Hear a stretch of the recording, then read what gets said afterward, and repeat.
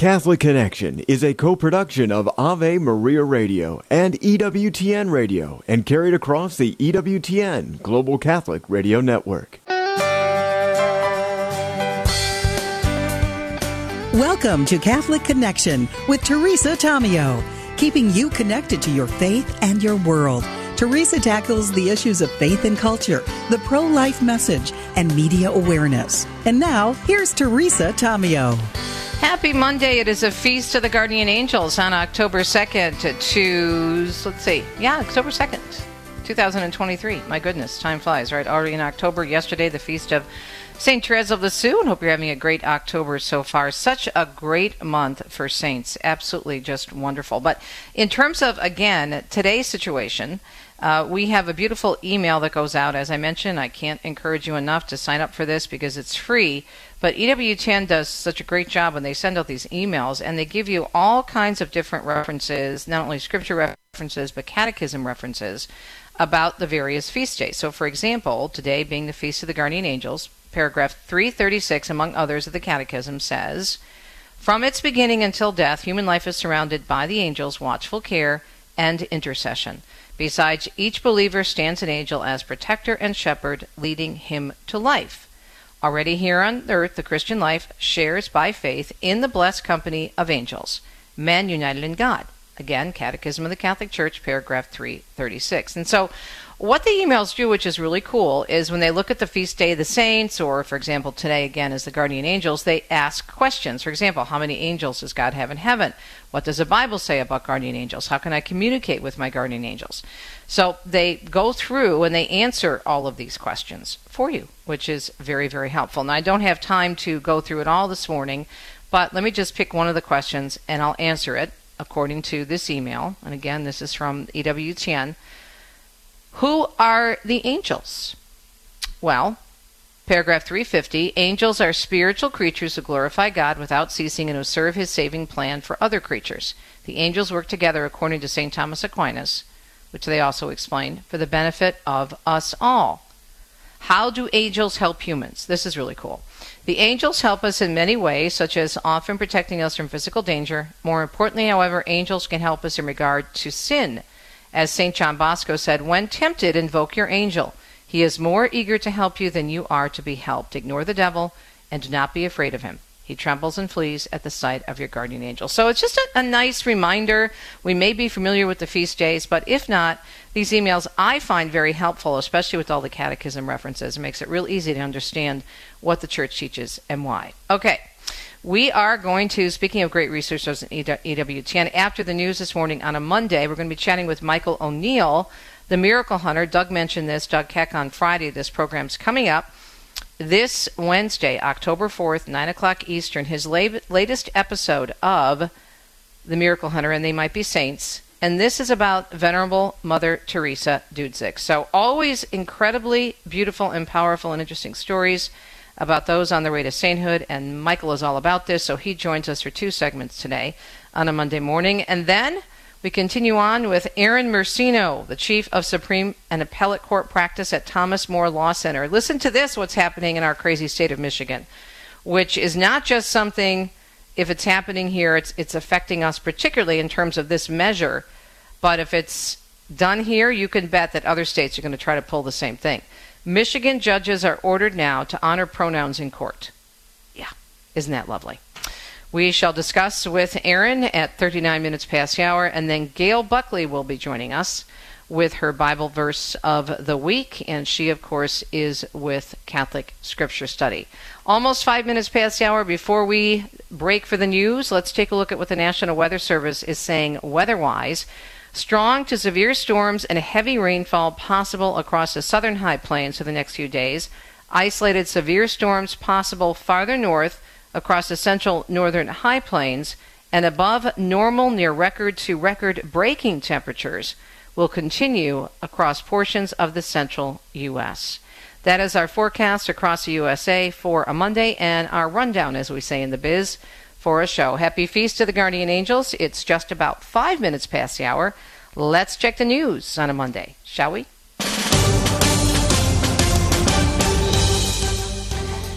Catholic News Agency reporting that Cardinal Victor Manuel Fernandez, the Vatican's new chief of doctrine, is predicting that those who are expecting big changes that come out of this month's Synod of Bishops will be disappointed. But the Argentinian church leader does say, with an exclusive interview with the Spanish language partner of Catholic News Agency, that he's leaving the door open to such changes happening at possibly a later date. Fernandez is a prefect of the Dicastery for the Doctrine of the Faith and making the remarks during the traditional courtesy visit that took place after he and 20 others received their red hats as cardinals from Pope Francis at the consistory in St. Peter's Square on September 30th. Now, speaking just days before the October 4th opening of the 16th Ordinary General Assembly of the Synod of Bishops, which is Wednesday, he predicted that those on both sides of the Church's polarized wings will not get what they want or fear. He said the Synod on Synodality is not conceived in this vein, at least not this year. Afterwards, we'll see what emerges, and next year we'll see what happens. But for this Synod this year, we cannot expect too much. What can be expected, he assured, according to the comments, is deepening our self-awareness of what we are as church, what the Lord is asking of us, and what the world of today expects as well, and how we can better reach people with the same message we've always had. Joined at his balcony overlooking St. Peter's Square for the Sunday Angelus, the Holy Father announcing that on the afternoon of November 6th, he will meet with children across the globe for an event on the theme, Let's Learn from the Boys and Girls. He said, today, here beside me, as you can see, there are 5 children representing the 5 continents. The Holy Father said, adding that together with them, he would like to announce that on the afternoon of November 6th in the Paul VI Hall at the Vatican, he is set to meet with children from all over the world. He said the event is promoted and organized by the Dicastery for Culture and Education, explaining it would be an occasion in which to reflect a common dream with its focus on the theme, Let's Learn from Boys and Girls. He said this illustrates the desire to go back to having pure childlike feelings because the kingdom of God belongs to those who are like little children. And a few thousand Catholics, according to the Catholic News Agency, joining Dominican priests and sisters over the weekend for a day-long event in our nation's capital. It was focused on prayer and reflection on the Rosary to conclude a 9-month Rosary Novena.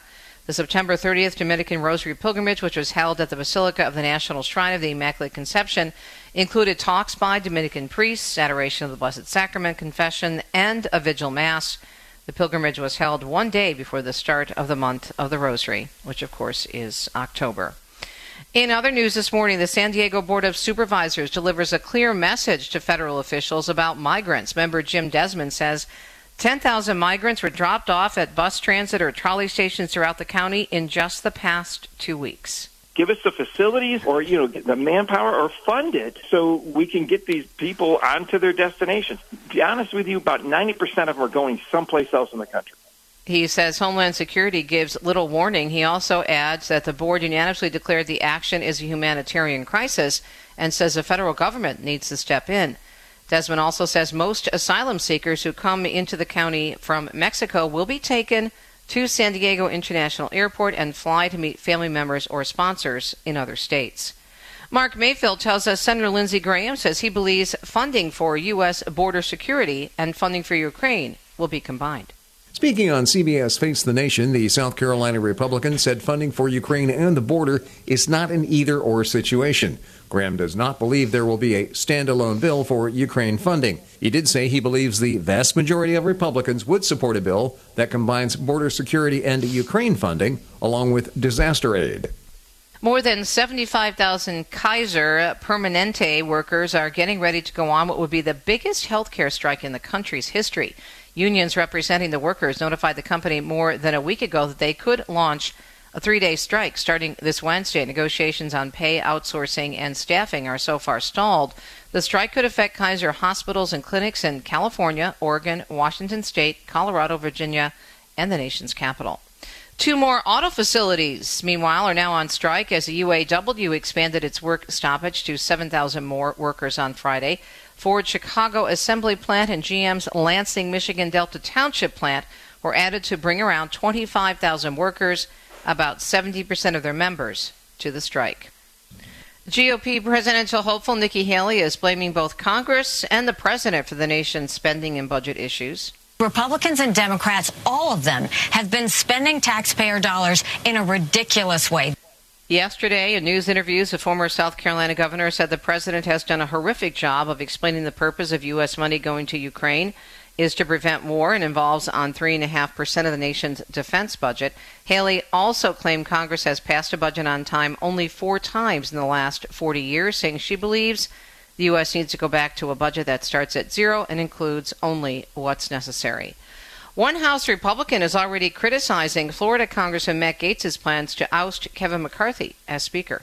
By putting this motion to vacate on the floor, you know what Matt Gaetz is going to do? He's going to delay the ability to complete that work over the next 45 days. Appearing on ABC's This Week, New York Congressman Mike Lawler referred to Gaetz's intention as a diatribe of delusional thinking. Lawler, who's considered centrist Republican, said bills need bipartisan support in a divided government. Gaetz announced earlier this weekend that he plans to make a motion to have McCarthy removed this week as House Speaker.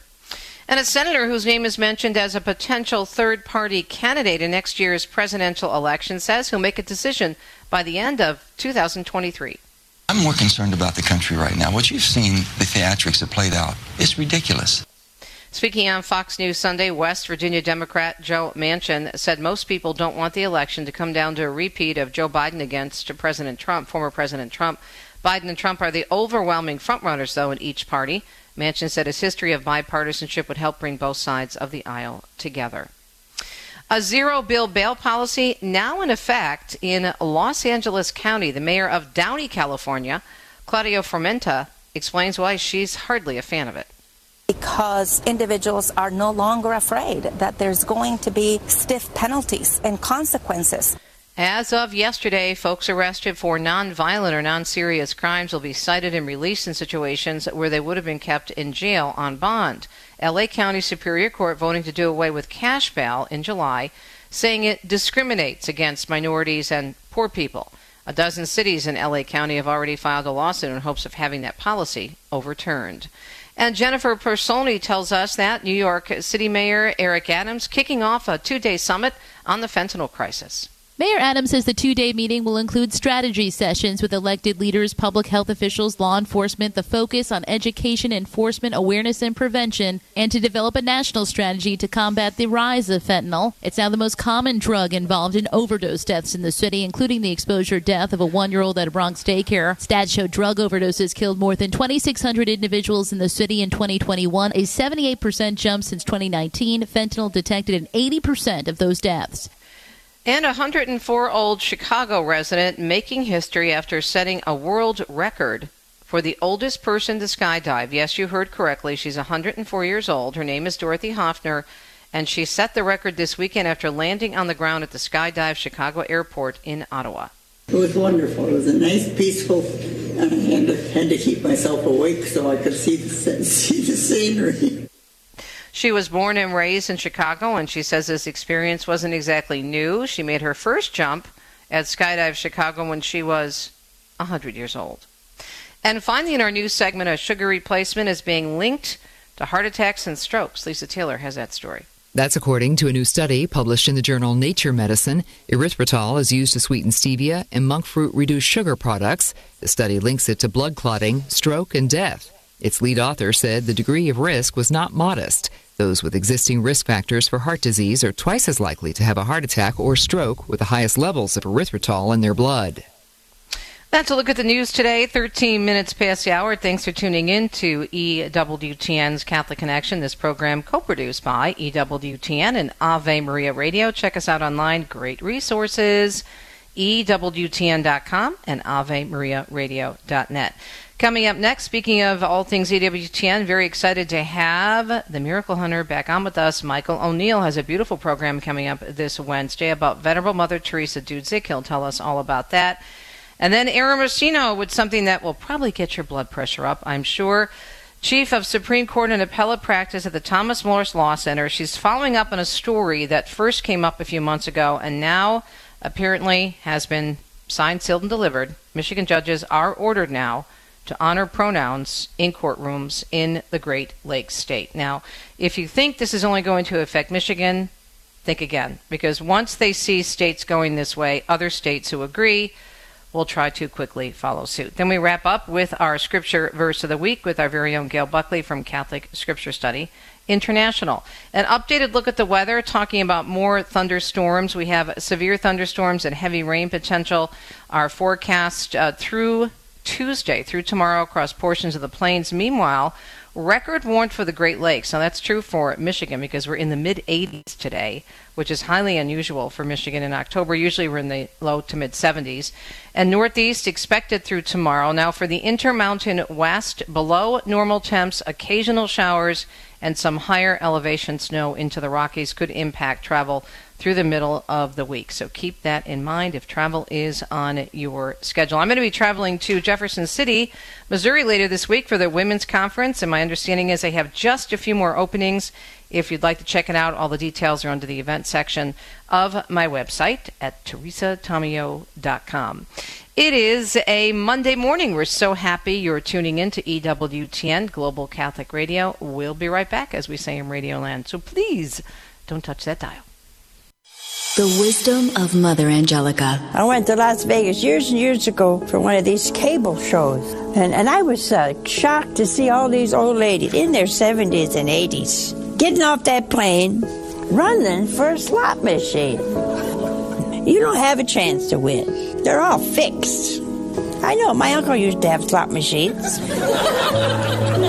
EWTN. Live truth. Live Catholic.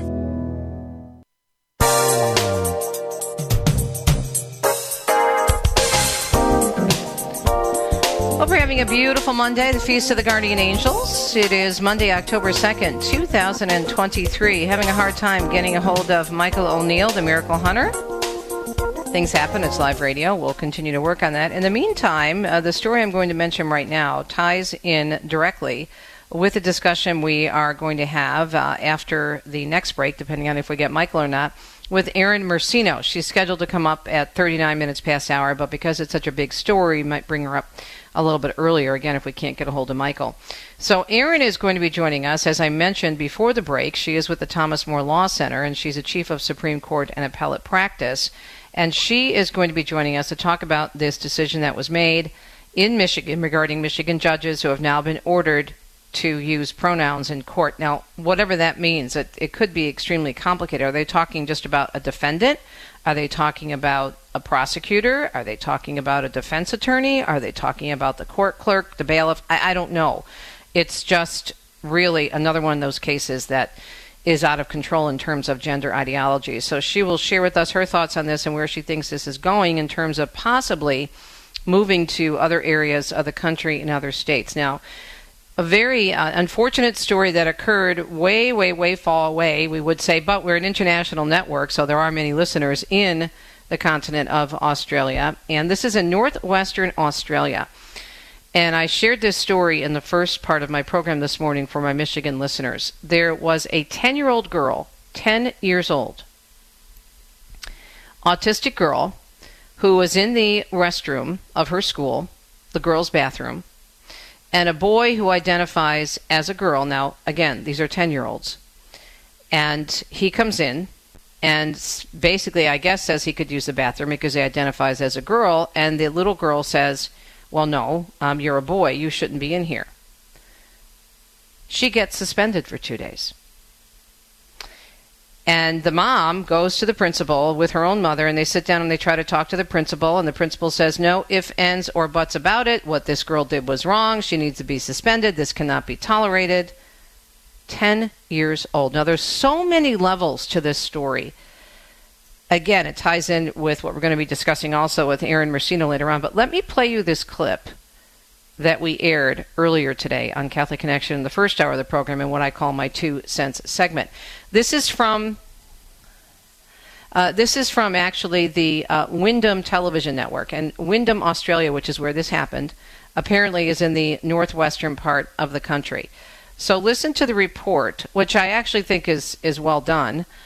And when the media do something well, I think we also have to give them credit for that. But just think about this. 10 years old. Take a listen. This is 10-year-old autistic student, Kenzie, who was suspended from Manor Lakes College recently after an incident involving a transgender student using the girls' restroom. Kenzie's mother, Stacey Lawler, is speaking out, saying her daughter was suspended without any educational support regarding inclusion. She was very confused. This child stated to Kenzie that she presents as a girl, but she was born a boy. On August 21st, a situation unfolded at the school that left her feeling confused and uncomfortable. According to Stacey Lawler, her 10-year-old daughter Kenzie, who is autistic, encountered a transgender student using the girls' restroom. In response to the incident, the school issued a 2-day suspension to Kenzie. Stacey Lawler attended a meeting with school officials where she requested the suspension be lifted. Being autistic, things are very black and white. She had no previous knowledge. She needed support, and there was no support provided to my daughter. However, the school refused her request. Despite Manor Lakes College's stated values of valuing and empowering children to participate in decisions which affect their lives, Stacey claims that her daughter was suspended without receiving any education or support on the matter. And accessing the toilets, Kenzie then said that you have boy parts and you need to use the boys' toilets. Kenzie's grandmother also attended the meeting alongside Stacey Lawler. However, she claims they were asked to leave the meeting, leaving them with unanswered questions. I tried to explain to Scott, the principal, that, where was the support for Kenzie? And he just kept saying, this is warranted. And I eventually said, look, I think the media needs to know about this. There are other students in that class. Parents should be aware, just in case the situation happens to them. And as soon as I mentioned media, Scott asked us to leave. Wyndham TV reached out to the Minister for Education for an interview but received no response. The lack of communication has left Kenzie's family frustrated in seeking answers. According to the suspension notice, Kenzie was accused of behaving in a manner that posed a danger, whether actual, perceived, or threatened, to the health, safety, or well-being of any person. The accusation stemmed from what the school deemed a highly inappropriate remark Kenzie made about a person's identified gender and the use of the bathrooms. This remark reportedly caused emotional distress to another student. Despite the emotional upset experienced by Kenzie, her mother believes that her daughter's confusion and lack of understanding were not taken into consideration. It's not right. What he has done, he's made a decision based off verbal communication and not taking it into consideration that everybody with a disability needs to be heard. The suspension of 10-year-old Kenzie has raised questions about how schools address incidents involving gender identity and inclusion, particularly when students may not fully understand the complexities of the issue. Whether it be Kenzie or any other child, there should have been more support for Kenzie. End of story. As the debate continues, we hope for a resolution that ensures the well-being and education of all students involved. And I would like an apology for what my daughter has been through. So there you have it, happening not only here in the United States, but around the world. 10 years old. And what about the 10-year-old boy? Everyone's okay with him at 10 years old, identifying as a girl? Really? This is what it's come to? More a little bit later with Erin Mersino. Michael Neal is on the phone with us. We'll get to him up next. Stay tuned.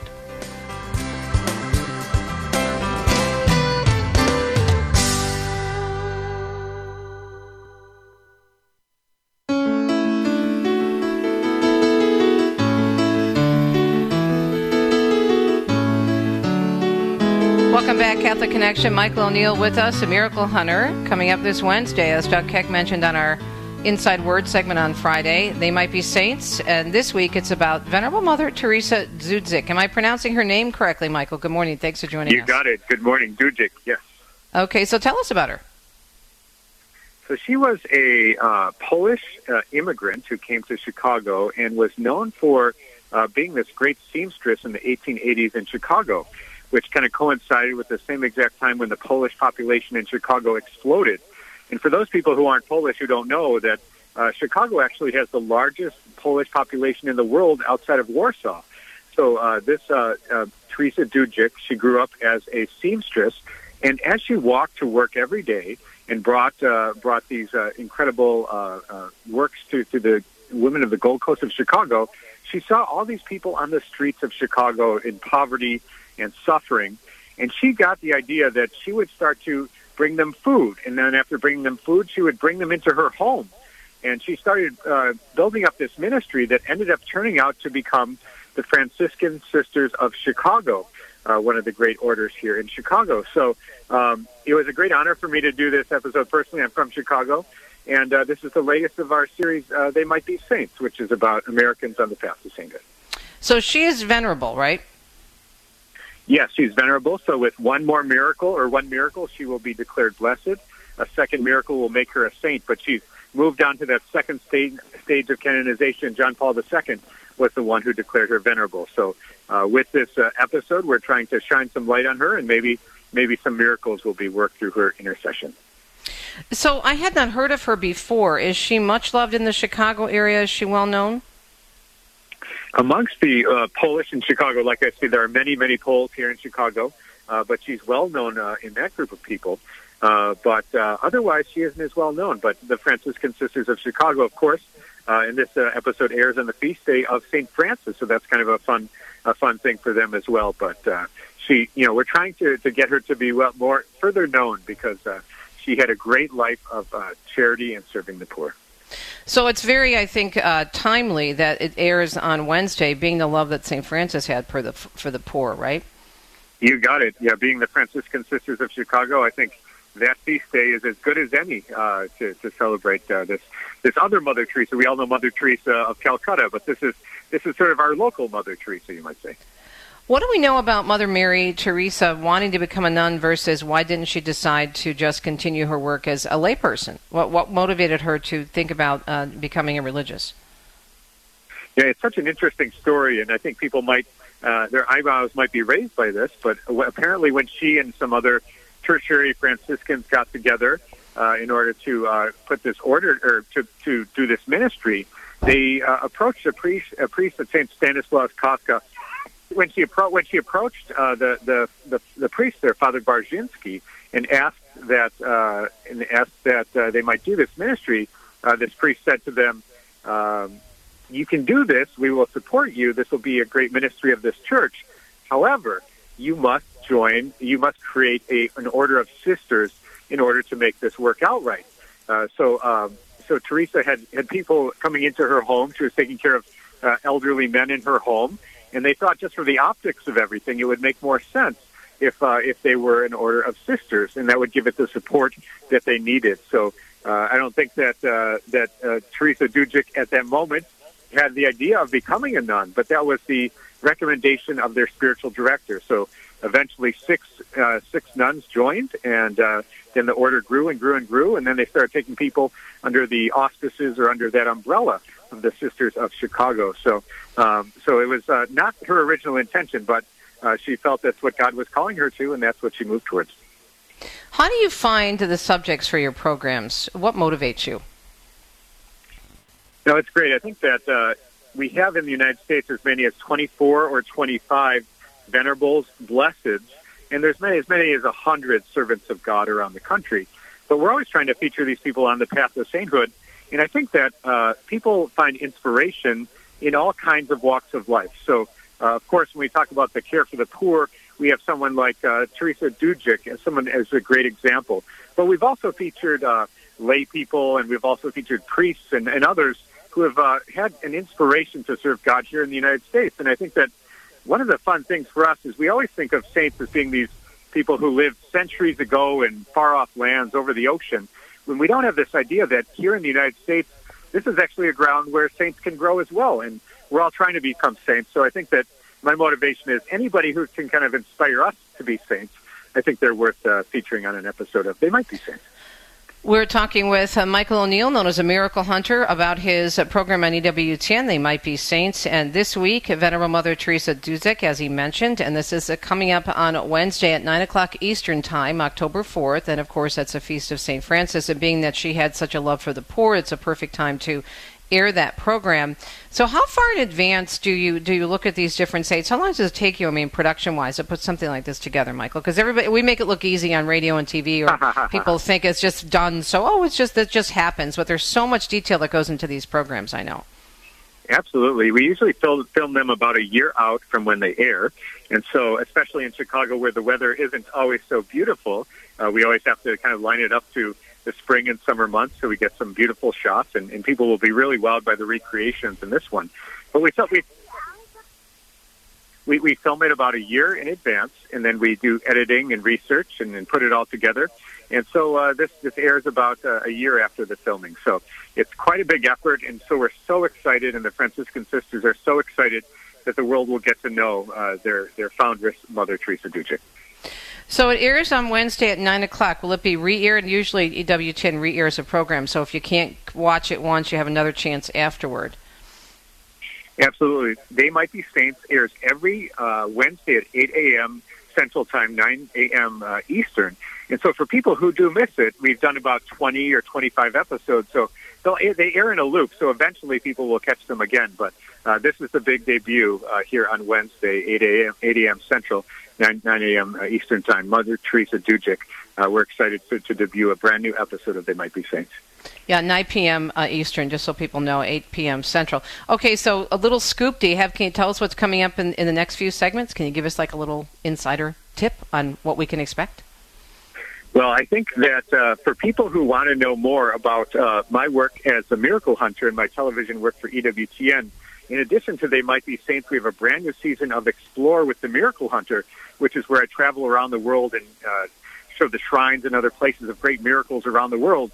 And we have 7 new episodes of Explore, which are also airing on Saturdays at 5 p.m. Central Time, 6 p.m. Eastern. So that's something that's coming up as well around the corner on EWTN related to my work in traveling the world. That's awesome. So where are you going next? I mean, in terms of your next, like, when are you getting on a plane next to do your next Miracle Hunter story? Well, I'll answer it this way. I just got off a plane last week. I was just in Mexico. We were filming 3 episodes in Mexico, including Explore Puebla and Explore Tlaxaca, which is a place of St. Michael's apparitions. And then also we filmed in Tixla, the place of the Eucharistic miracle there. I was just going to say, the Eucharistic miracle. That's awesome. Well, we look forward to having you back on for those shows. Michael O'Neill, of course, a miracle hunter, and They Might Be Saints, talking about a number of shows, including this Wednesday, Mother Theresa Dudzik, 9 o'clock Eastern on the EWTN network. We'll be right back with Erin Mersino from Thomas More Law Center. Stay tuned.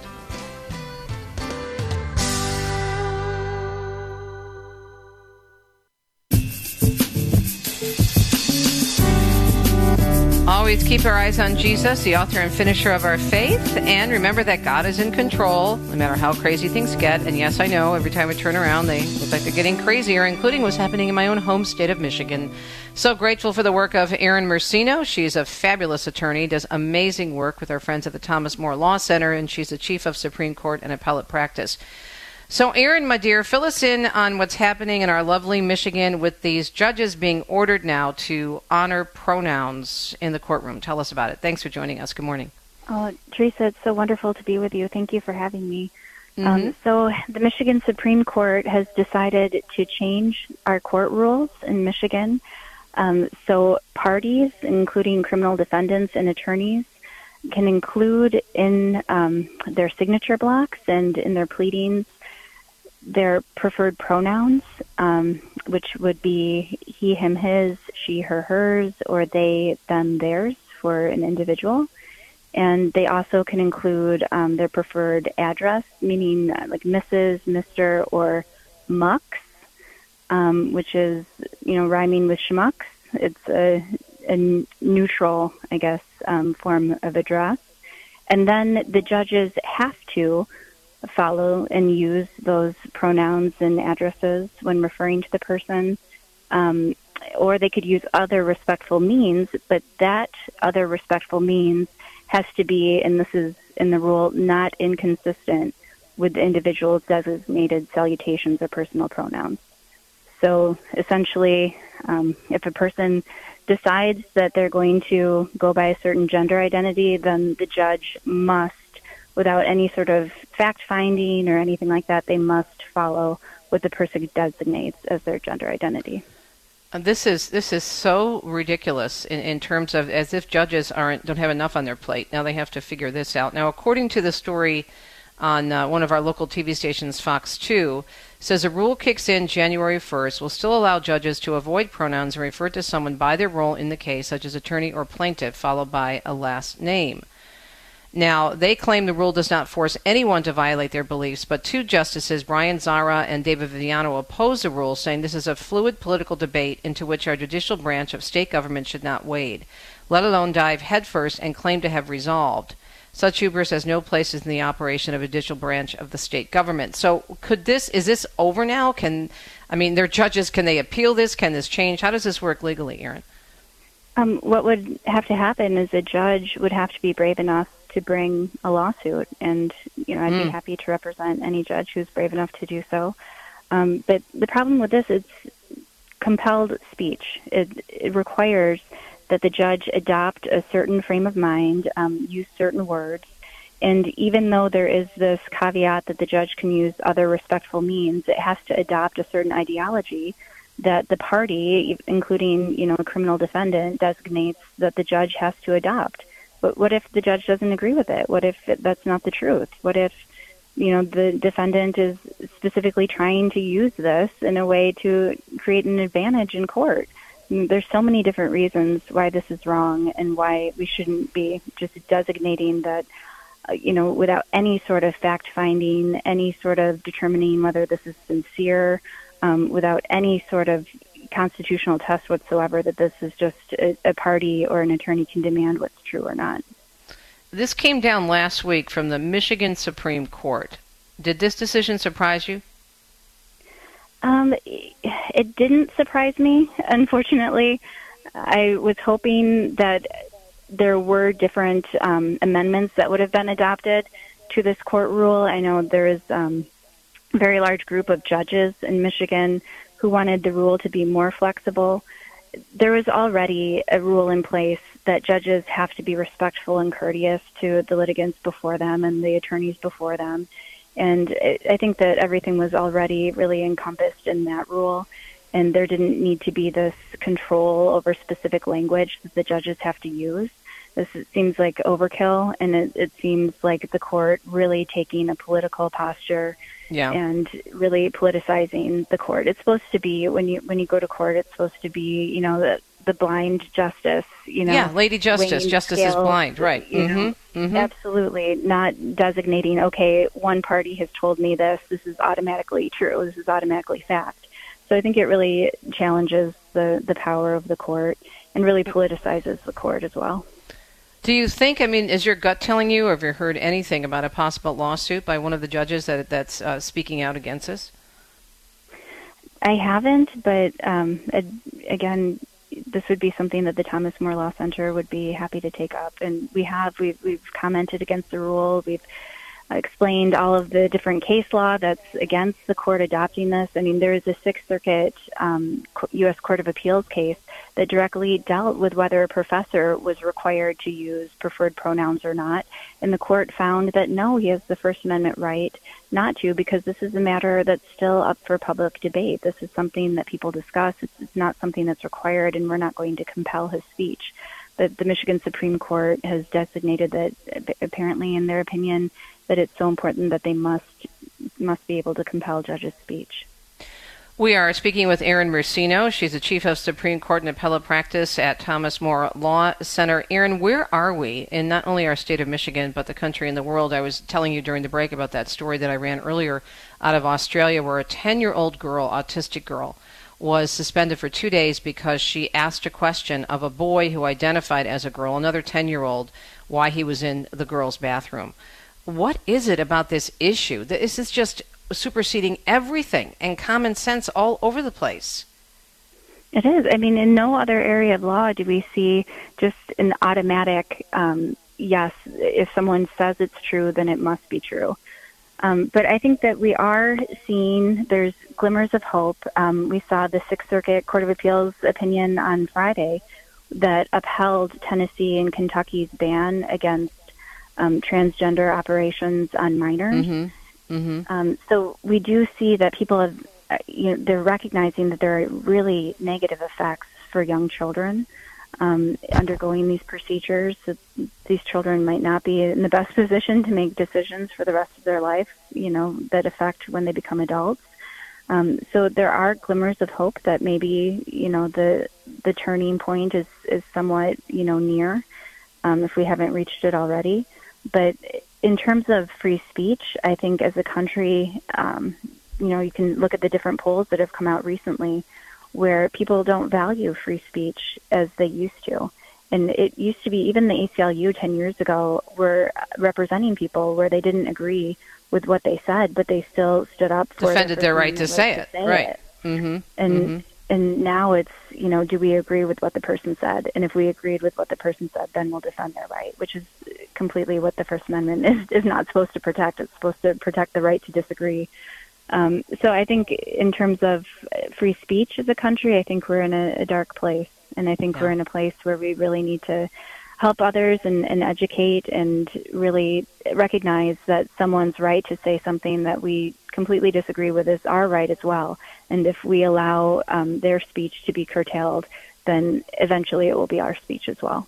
Absolutely. Erin, thank you so much. Wish you had more time. I have to take a break and get our last guest on. Erin Mersino with the Thomas More Law Center, speaking about a recent decision by the Michigan Supreme Court ordering judges to honor pronouns in the courtroom. Erin, thanks so much. How do we find you online? Thank you, Theresa. You are so wonderful. ThomasMore.org.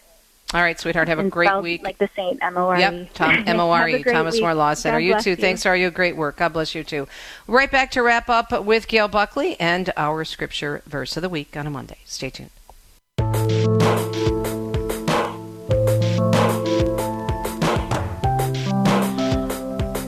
No matter what, Jesus is Lord. The church is still the church. Do not forget that ever. Right, Gail Buckley from Catholic Scripture Study? Good morning. Absolutely, he is. Absolutely. And so today's verse is from Acts chapter 11, verse 21, and it says, "And the hand of the Lord was with them, and a great number who believed turned to the Lord." And this verse is referring to Christians who were, evangelizing about Jesus, and it says the hand of the Lord was with them. That's the reason why so many people believed and turned to Christ. So years ago, Theresa, I was reading a message from Our Lady of La Salette, and the Blessed Mother stated that because there was so much sin in the world that she didn't know how much longer God would hold back his hand. And I was intrigued about that phrase, holding back his hand, like the hand of the Lord. So I did a little research on that phrase, the hand of the Lord, in Scripture, and I found out that the hand of the Lord or the hand of God, either way, was used like 55 times in the Bible.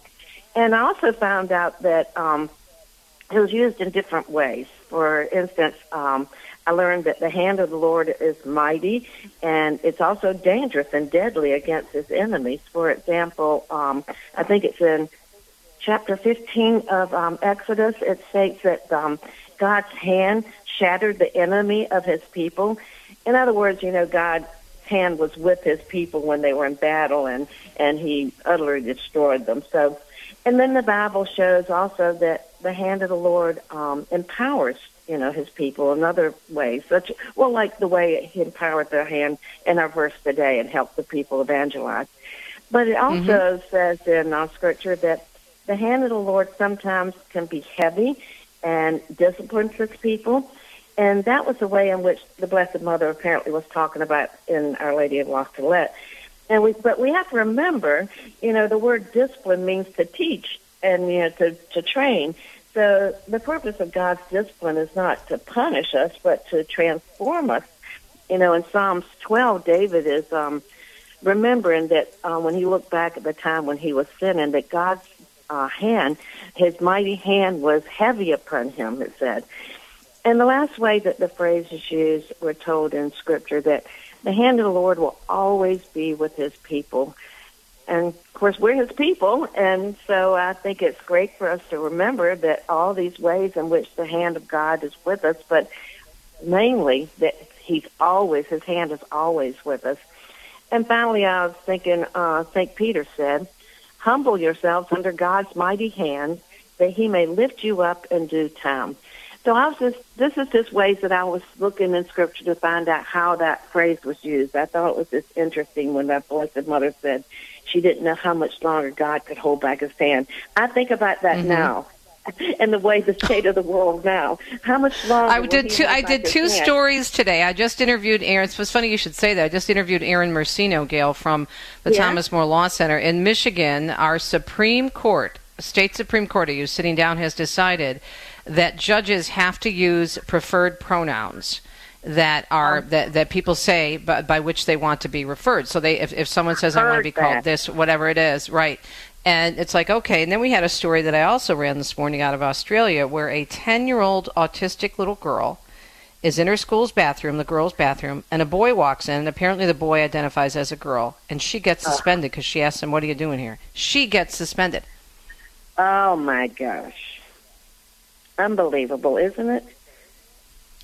So the only thing I can conclude, I'm here. The only thing I can conclude is that we serve an extremely loving and merciful God who continues to give us chance after chance after chance to repent. Amen. He's very merciful. Thanks, God.